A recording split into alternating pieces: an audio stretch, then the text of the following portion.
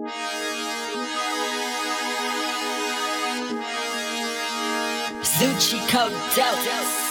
He's the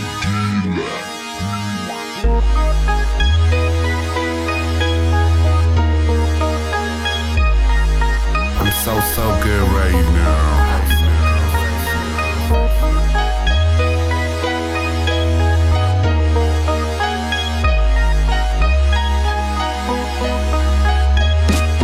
Okay, hi, my name is Monster, and I'm a born free. I'm ignorant as fuck, so I'd only vote if you forced me. I just had a performance up on Freedom Day, taking shit for granted while people who fucking fought will never see the day. But either way, I feel I'm pretty free to say anything I feel like. But a lot of people don't know what freedom feels like, or what it is, because we're taught to ignore what you deserve. And if you ever try to claim it, then Dwana, you've got the nerve. Because you're up and coming, you're probably nothing in this industry. But in the streets, nobody's even fucking with you, honestly, if I do say so myself, because nobody else will say it, unless I get someone like Casper to go and say it. Then I'm fucking nice, then you recognize what I've been up to. But when you see my link and just ignore my cheat, the fuck you. But hold on, Monster, I don't understand why you're so mad, because you know what kind of music is popular with the fans. And your mixtape, it only has a single banger on it. So make a couple turn-ups, then later you can be honest, yeah, boy. So get a cosign and a couple famous features if you want that recognition, cause that's the standard procedure, man.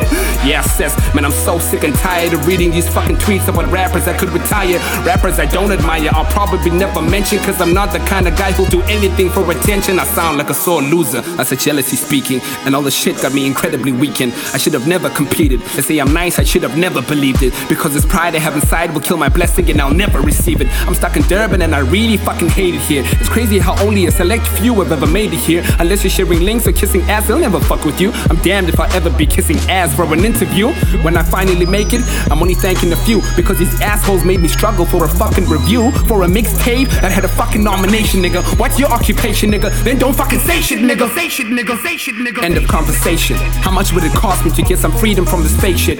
How much would it cost me to not get help from famous niggas who will make sure they're bragging but how they fucking made us winners? Nah.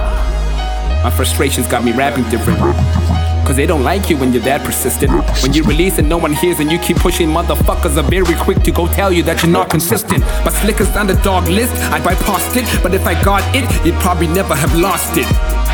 They told me join them if I cannot beat them. But what's the use of having fame if I don't have my freedom?